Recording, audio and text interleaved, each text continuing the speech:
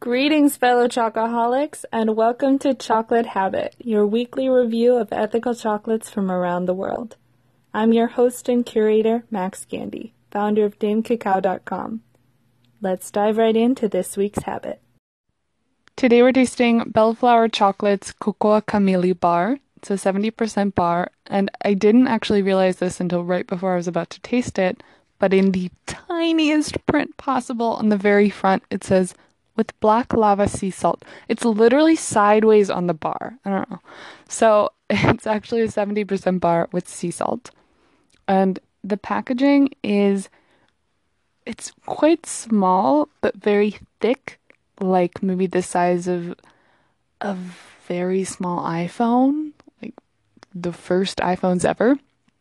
And it's a dark gray color with a sparkly strip of gold tape in the bottom left corner. And it actually only says the name of the company in a circle in their logo in the bottom right. The biggest words on the package by far are Cocoa Camille, the name of the cacao brand from which they source the cacao for this bar. And on the back, it actually talks about Cocoa Camille. It doesn't really say anything about the makers, but they're based in Seattle. They're very small. They don't have a shop of their own at the moment, and they deliver a lot of chocolate in the Seattle area by bike. That's about all I know about them. So let's dig in. Opening up the bar, inside is an aluminum packaging, or aluminum inner packaging.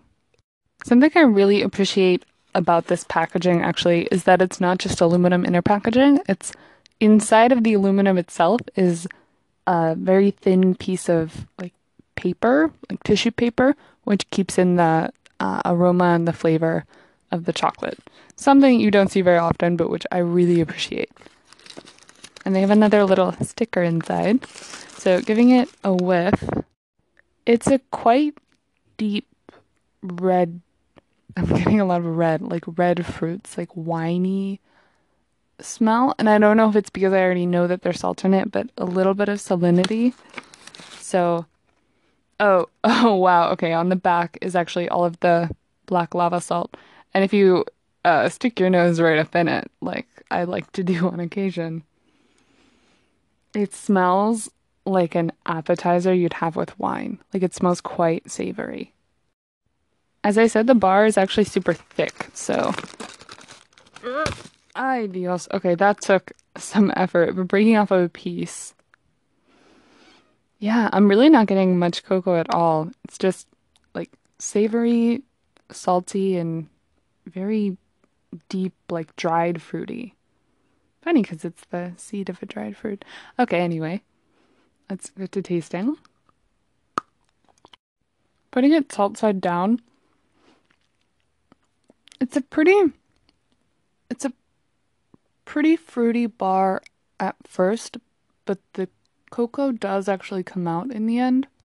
The flavor doesn't change a lot throughout the entire tasting, so I waited until the end and I gave it a minute to settle after trying it at first, but the flavor of the bar itself never really goes beyond where you put it.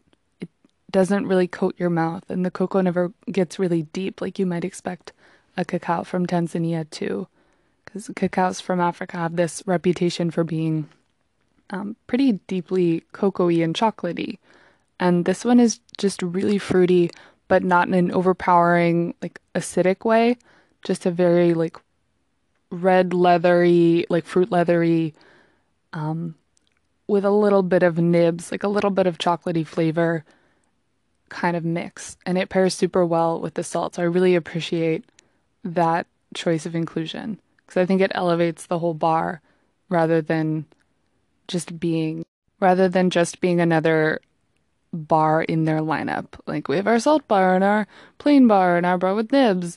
It was actually a very specific choice to pair it with this cacao. So I like this bar.